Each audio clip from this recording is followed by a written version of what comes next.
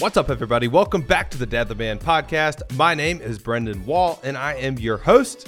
And today, like always, I do have an ask for you. So if you are learning anything at all, if you have any takeaways from today's episode, or if you're just enjoying following along, please do me a huge favor and help me to share the show. Whether that means texting a friend, mentioning it to someone at work, or sharing us on social media, I cannot thank you enough for your support. And I do just want to pause. And for those of you listening who have been supporting us from the beginning, or maybe you're just tuning in today, today's your first episode listening in, I just want to thank you for lending your ears. I hope that I can provide a good return on your time here. So today's guest is none other than the Tim Kennedy. So Tim is an active Special Forces Master Sergeant and sniper with combat deployments throughout the Middle East as part of the most elite counterterrorism and hostage rescue unit within the U.S. Army Green Berets. He's a former professional mixed martial arts fighter and two-time title challenger, and has fought for the largest organizations in the world, including the UFC, Strikeforce, and the WEC, and he did all of this while actively serving in the military. He's been featured on the History Channel show Hunting Hitler, as well as Discovery Channel series Hard to Kill, and has been featured as a guest on various programs on Fox News and other networks.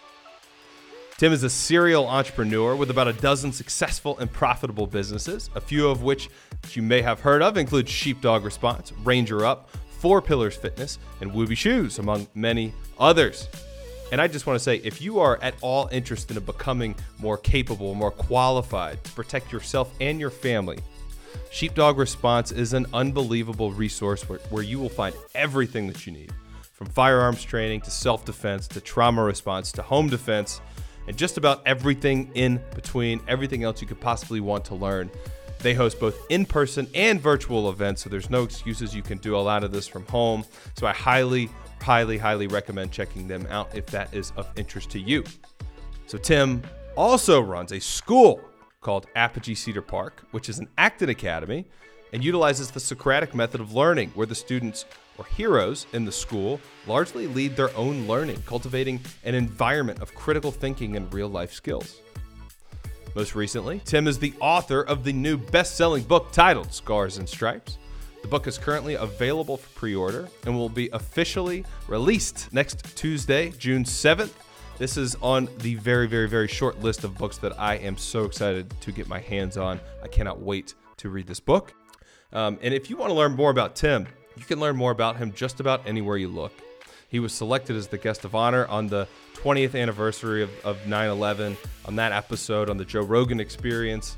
And he's been on pretty much all of the biggest podcasts in the world. So it's an honor to have him here on our show today.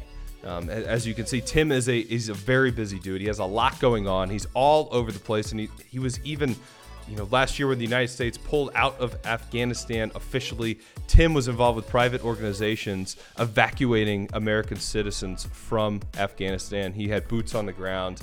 This dude, Tim Kennedy, is a real-life superhero. And along with it, he's an incredible man, husband and father. And it was an honor and privilege to host him on our show. So here's my conversation with the Tim Kennedy. And we are live with a man who needs absolutely no introduction. His actions, his record of service to our country and to our communities, both home and abroad, they speak for themselves. He is the author of the new best-selling book titled Scars and Stripes. And this man, he's hell-bent on fulfilling his life's mission and purpose of protecting and preserving human life. This man is a true American hero. And today, he's our guest here on the show. So without further ado, it is both an honor and a privilege to welcome the one and only Tim Kennedy to the Dad the Man podcast. Tim, welcome to the show, brother. Dude, thanks for having me. Appreciate you. Absolutely, man. So to kick things off, I like to go back in time. I love to hear a little bit of the backstory. So if you don't mind, take us back to your childhood. Tell us a little bit about, where you grew up, family dynamic, what you were into, relationship with parents. Give us a little bit of that background there. And so even in kindergarten, I kind of knew that I wanted to be in the military. I knew that I wanted to jump out of airplanes and wear camouflage. Even in kindergarten, there was a little journal where I drew a little man in camouflage jumping out of an airplane wearing, and then once he landed on the ground, he was wearing like a martial art kimono. So, no question, I kind of knew what I wanted to be doing. Loving set of parents, mother and father, that were very present and very intentional. Wouldn't miss a single event of ours, whether it was a play, a mime event, a missions trip, or a sporting event. They were there always. Dad worked a lot, but he worked hard for us. And, it was kind of a big effort, I think, all around grandma and grandpa and uncles and aunts to make one big family unit. That's awesome. I've heard you speak a little bit about your dad. Tell me a little bit about, I don't know if there's any stories that come to mind, lessons you learned from him, things that have kind of stuck with you throughout your life. Yeah, I mean, he was, people look at me and like, man, this guy's relentless, but like that guy was larger than life, a personality of gregarious laughter and sincerity and everything that he did. He's a leader in every element. He's a leader in our church. He was a leader of his as an undercover police officer, part of a task force, leader of that. So, he was like the quintessential hero, and as a young man to look up and, see your dad driving a drug dealer's Ferrari or a Lamborghini or a Porsche that they stole, and having the MP5 machine gun and, like wearing body armor and going catching bad guys. And it was surreal to be around that. But he was also, a flawed man that, struggled with lots of things, and those things, to this day, it's very real. So, and they weren't, I guess to a kid, you try to hide them, but we acknowledged our faults and our failures and our struggles. And it was kind of just part of the process of eventually getting better in something. Yeah, that's awesome. It's so cool that you got to have that modeled for you at such a young age. It sounds like a pretty crazy childhood, seeing some of the things that I'm sure you saw, tagging along with your dad, just given the job that he had. I'm thinking of like the dinner table conversations of like the conversations I have with my kids. I'm an accountant, so I'm pretty much the opposite of what your dad was and what you do for a living. The stories are a little more vanilla, and I'm just imagining sitting down like, oh yeah, we busted this guy and drove home in his Lamborghini. Like, that's just crazy. Yeah, it was cool. It was cool to be the cool kid with the cool dad, where, he'd come home and like, man, he's sad because he had to shoot a dog that a drug dealer was using to protect their meth plant, and, you could see like, we had dogs, and he'd be brokenhearted, but it was also cool, It was like, whoa, that's crazy, or like him having to rush and rescue somebody or fight somebody. It was every night. It was like this new adventure, a new story. That's awesome. And so then you got into, obviously you had a phenomenal fighting career. You got into fighting at a young age. What led you into that? Man, I think my dad was just trying to keep me out of jail. I was the typical second born. I was crazy, I was energetic.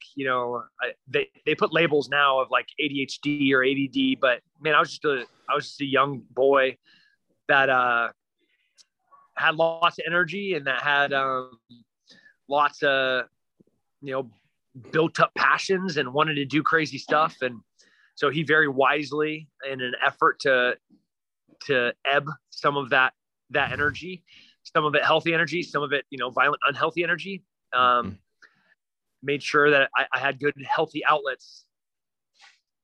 Yeah, that's really cool. I'm very much a like stereotypical firstborn. I was the first of one of two boys. So I'm very much like that. My firstborn son is very much the same way. And I was talking about this with my wife the other day. Our secondborn, he's a little wild man. Like he's like a different type of human, like a different breed almost. And we're both like, we don't fully get, like, we love him to death, but we're trying to figure out how to parent him a little bit. So I love like just the concept that your dad was able to find something that really fit you and was able to be a great outlet for you. I think, it takes a certain level of intentionality and presence to be able to derive that and steer you into it. And obviously it worked out for you. You had a great career in it. Yeah. A lot of the firstborn and secondborn, my mom would always joke, her job was to keep blood in my body and occasionally clean me, and then with my brother, it was to provide purpose and to make sure that, he as the eldest was a leader, and could show grace and compassion, but then with that one in the corner, it's like, I just got to keep the blood in the body of that one over there. Uh-huh. You have any recommendations for me in learning how to parent my little man? Pain has a purpose, don't cushion falls unless you have to take him to an orthopedic surgeon. The fall itself will make the bone stronger, or it'll teach him to not jump from so high. Mm-hmm. And, that purpose of pain where, sometimes there's that kid, and I was one of them, that had to learn the hardest way there was to learn. Yep. And if I didn't learn that way, I would make that same mistake over and over again. And, I had to learn it harsh. Yeah. It's funny you say that. I was messing around with my 3-year-old yesterday, and he picks up the biggest, heaviest rock he could find. And I'm looking at him like, buddy, you got this, but be careful. And then he starts wiggling with it. I'm like, okay, buddy, let's put this down. You're going to drop this on your foot. I promise it's going to happen. You can do it if you want to, but this is going to happen. He's like, I got it. Drops it on his foot. He's screaming, crying, but I know, I could have told him a million times, put it down. But to your point, there's I like that phrasing. There's purpose in the pain. So if we fast forward a little bit into your story, to 9/11 happens, you're in a recruiter's office that day. If I'm getting the story correctly, to me, it's outstanding.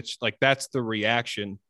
I'd love to hear a little bit of maybe the backstory there, because it's wild to me that you see something like that, you see a fight, you see a bully, and you run right to it, out of the blue. I'm going to go join the military and go.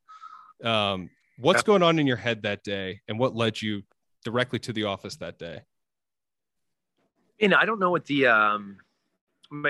everyone in my family, we can't stand by, there's not helplessness is not a characteristic that we can accept. We have to do something. If we're walking across the street and a car zips through the crosswalk, and my mom is walking like the mother duck with the little ducklings behind her, that car would be dented, period.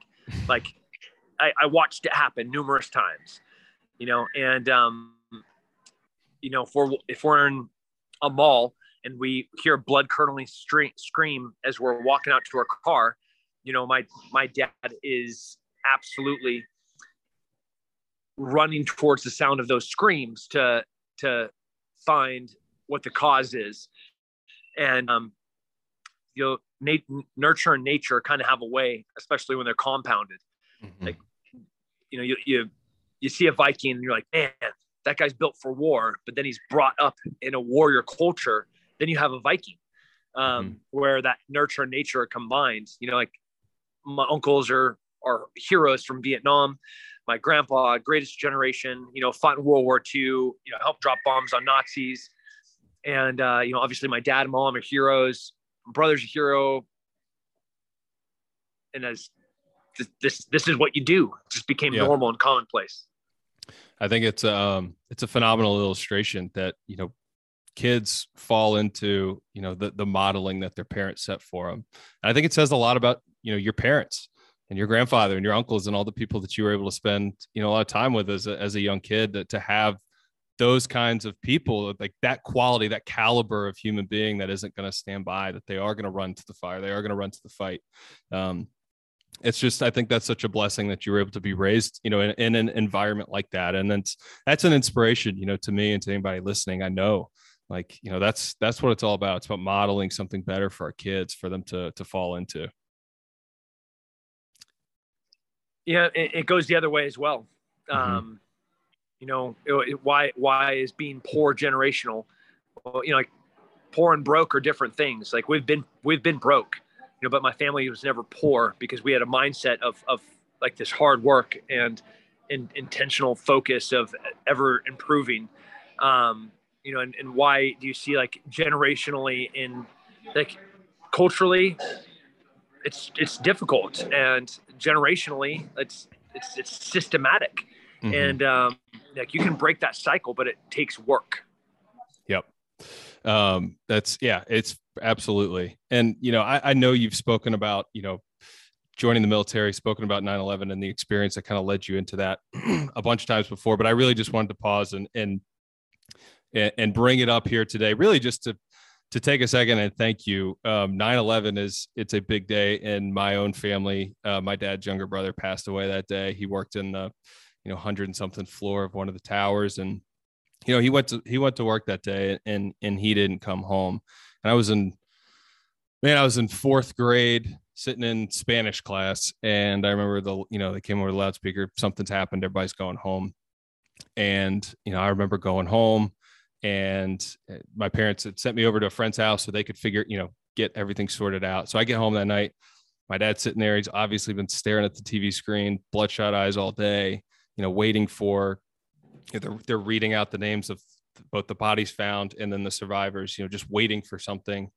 Nothing comes. I wake up the next day and he's still sitting there, hasn't moved. And that's, it's a crazy, like, I've been very fortunate to live an unbelievable life without a lot of trauma, but that is one thing that I'll never forget. So that day it's a big day for our family. So I really just want to pause and thank you for your service, for, being the guy who's willing to stand up when something like that happens and goes to fight. There's a few nights go by where I don't say my prayers, and, thank God for people like, heroes like you and other men and women who do the same thing. So if nothing else, if we don't get anything else across today, thank you, Tim, for your service, man.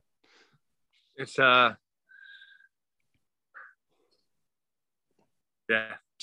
it was important to be part of that, to be part of this generation. And, I say often, the falling man, I remember watching live, people making decisions about burning alive or jumping to their death. And, I'm not going to let another American have to make that decision without me having a say in it. Yeah. You mentioned something on your Instagram the other day, and I read it, and you said it with a smile, or the caption. I read the caption, but you had a smile in your face in the video, and you're kind of laughing. I'm going to read it so I don't mess it up. It says, "I live a charmed life full of adventure and a significant chance of death." Do you have any fear of dying? Like, you've done some crazy, crazy things. And I know from what I know and people who might follow you, I've only seen the teeniest, tiniest tip of that iceberg.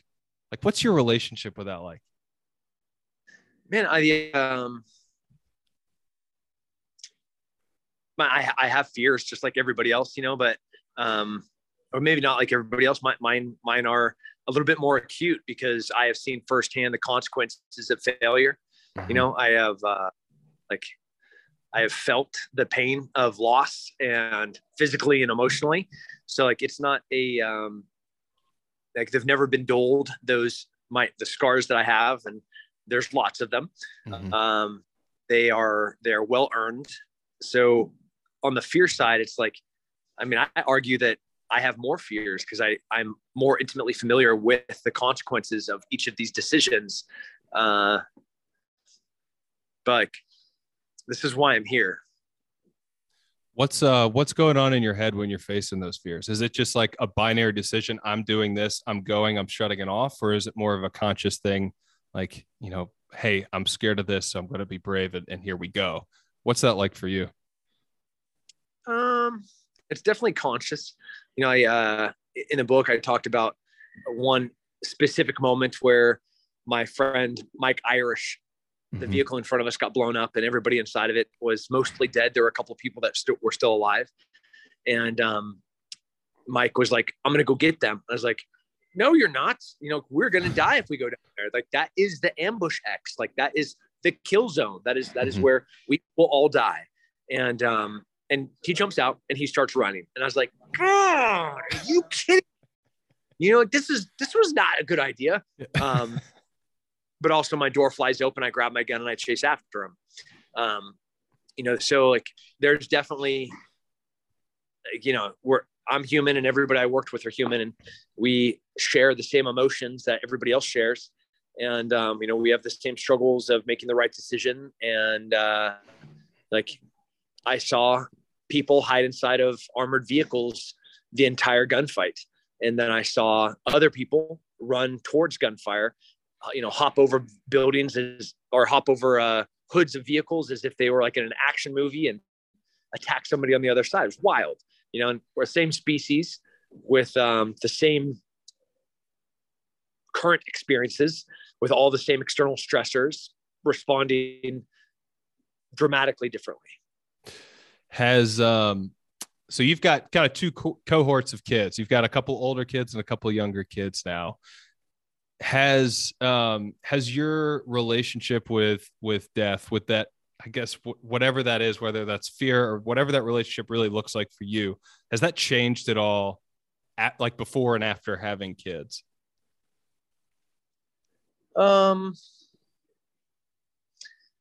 Yeah. So Gold Star families, families that lost their spouses, their mothers and fathers in war.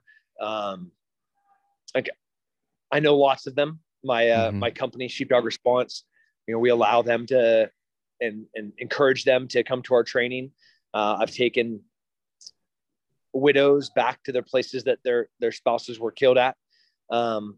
So like similar to fear, like I know the consequence of that mistaken failure. So like I'm a little bit more involved because of that, but I also am not going to change what I have to do because of it. Yeah.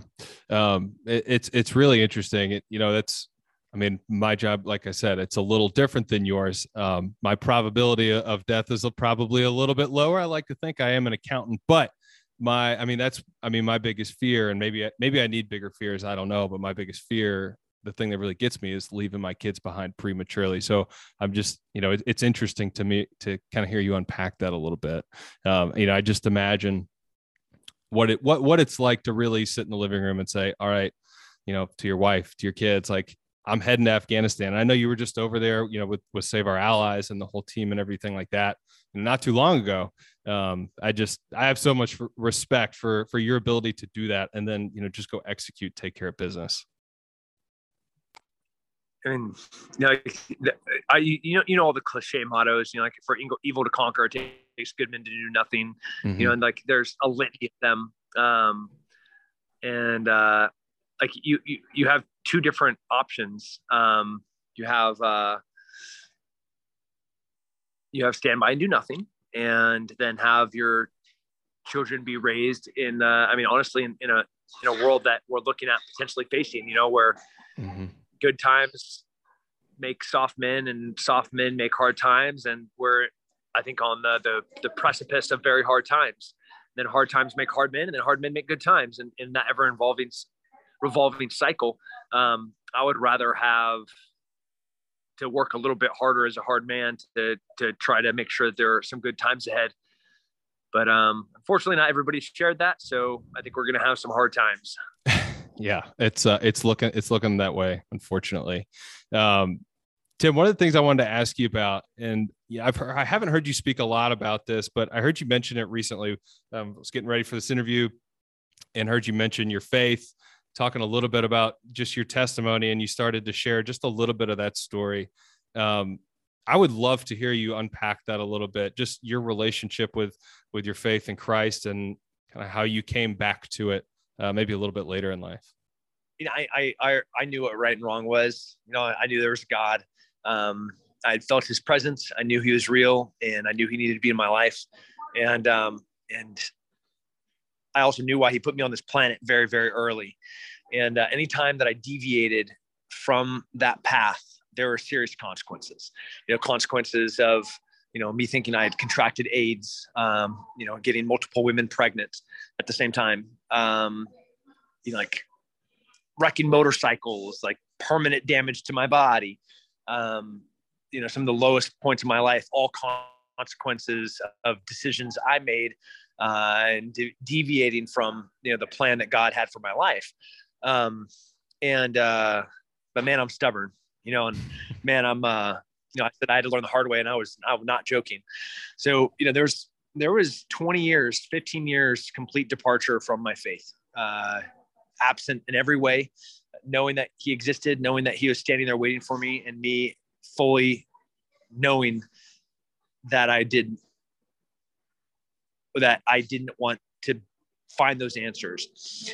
And it wasn't until I was like rock bottom, in the sense that, marriage is about to be done. My kids are about to grow up without a father. And I have tried every other way to hide pain, dull pain, run from pain, that I finally just do what I knew I needed to do, and which was walk back through the front doors of my church. That's amazing. And when was that you went back? 2.5 years ago. That's awesome. What's the journey been like since you went back? Well, there's a lot less pain. That's good. There's a lot less consequence. But also having to deal with the consequences and repercussions of prior choices. We're working through those, and so the journey's tough. Yeah. Well, man, I'm happy for you, and I'm proud of you for going back. That's an amazing thing, and I appreciate you sharing that story. So, Tim, let's transition just a little bit. Tell us a little bit about this book that's coming out soon. We're going to be putting this episode out the day that the book drops. So, by the time anybody's listening to this, you can go get Scars and Stripes, I think, wherever you probably buy books. But tell us a little bit about it. Why'd you write the book? So, I think we're in an era where, Instagram, Snapchat, TikTok, Facebook, Twitter, you can editorialize and you can curate what people see about you. And the repercussions of that is that people are starving for truth. They're starving for reality. They're starving for real experts. And, this book is all of those things. It's not pulling punches. It is a fully vulnerable, transparent retelling and recapturing of a young man's journey through life. Extraordinary stories. And that's the fun part. As you read these stories, you're like, what? How is this one man's life and not like 10 men's life combined into one? While that's the extraordinary part, all of the stories are very relatable. All the stories are all the struggles that we all have. And, the title itself is very self-explanatory. It's all the scars we carry on the inside and the outside. The military, the stripes that you earn through service and time. So, that journey of earning those scars and stripes is tough. What was the process like for you writing that book? I cannot wait to read it, and I can only imagine the depth of the stories that you're alluding to that are in there. Like, what was that process like? Unpacking all that all over again? Dude, it was terrible. There were rough days writing it, rough days reading it, rough days proofreading it. Even doing the legal review with the lawyers, going name by name and being like, oh man, that guy's dead. So don't worry about that story. Oh, this guy's dead too. Matter of fact, everybody in that's specifically in this story they're all dead. And, that is just one example, going through like a legal review to find how much pain there was in all of these moments. Yeah. Well, man, I cannot wait to read the book. I commend you for doing it. I'm really looking forward to it. We'll be promoting it here on the show. I'm super pumped. I've listened to, I guess, a couple other folks that have read the advanced copies, and I know like the ratings are super high. Everybody's got a lot of amazing things to say about it. So I can't wait. So as we transition here, I want to be respectful of your time. Got last couple questions, and I will get you out of here, back to your son's hockey practice. There we go. There's the rink. Man, round of applause for Tim. He's here. He's out here, helping out at hockey practice, hopping on a podcast in the background. I said it before we hopped on. I almost feel guilty dragging you away from it, but we appreciate it, man. So last two questions. The first one's a little bit of a fastball. The second one is a little bit longer winded, but first question, Tim, what are you the most proud of in your life so far? Man, I'm proud of my family. I'm looking at my big girls that are making great choices and figuring out how to be, critical thinking, independent, self-reliant citizens. I'm really incredibly proud of that. And then I'm looking at, my son, finishing lacrosse season and, being the highest goal scorer, the highest assist, highest passes. But like, most importantly, the most beloved player on the team. Like, I'm like, God, and then my little one, she is just this fierce psychopath. And my wife is just looks at her and then like looks at me eyes wide. I'm like, oh, I know what this is. You're like, I remember this. So yep. You just wait. So I'm just so proud of my family. That's awesome, man. So last question is around the word legacy. So this word has a lot of different connotations attached to it. It just depending on, if you're on Instagram or whatever, you see a lot of things about money and generational wealth and all that kind of stuff. But when I think about legacy, I think about two things. I think about the people that I'm going to leave behind here on earth. And I think about the people that mean, the most to me. Right. So within those two buckets, hopefully, God willing, that's my kids. I hope I get to leave them behind on earth. And when I think about legacy, I think about the moments, the memories, the little lessons, the experiences here and there that they'll remember about me or an experience that we had together, whatever it is, that they can then kind of carry with them in their heart, living the rest of their life. So through that lens, if I flip that around, toss it to you and say, Tim, what do you want your legacy to be with your kids? How would you answer that question? We talked about fear. We talked about pain. I want them to have the same fierce passion and running towards the next thing like I did. I want them to not be a little into something, to be fully into something, to be so fully committed into their passions that there's only one way that it can go, and that's the way that they want it to go. I think in every way that they're going to look at my life, they're going to see that very clear. They're going to see mistakes. They're going to see struggles. They're going to see failures. They're going to see scars. They're going to see stripes. They're going to see knee surgeries. They're going to see me blown up. They're going to see my face swollen closed, but they're going to be like, fierce. That was fierceness. He loved us fiercely. He loved life fiercely. He loved us fiercely. And we're just going to do the same. I love it. Tim, thank you so much for making some time for us. Man, this is such an honor, such a privilege. Where's the best place for people to find you, follow you? Where do you want to send people? I know you got a lot going on. Yeah, the social medias are fine. Tim Kennedy MMA is like most of them on social media. It's all in the book, so you can get it there first person. Awesome. Well, we'll link it all up. Tim, again, thank you so much. I know you got a lot going on. You're at the hockey practice, the whole thing. Like I said, I'm just so grateful. Such an honor to have you on the show. So thanks for making the time. We'll talk soon, man. All right, everybody. That's it. Thanks for listening. And if you haven't already, do me a huge favor and subscribe to the show or leave us a rating and review. We can't thank you enough for your support. Until next time, remember to love and lead from the front. See ya.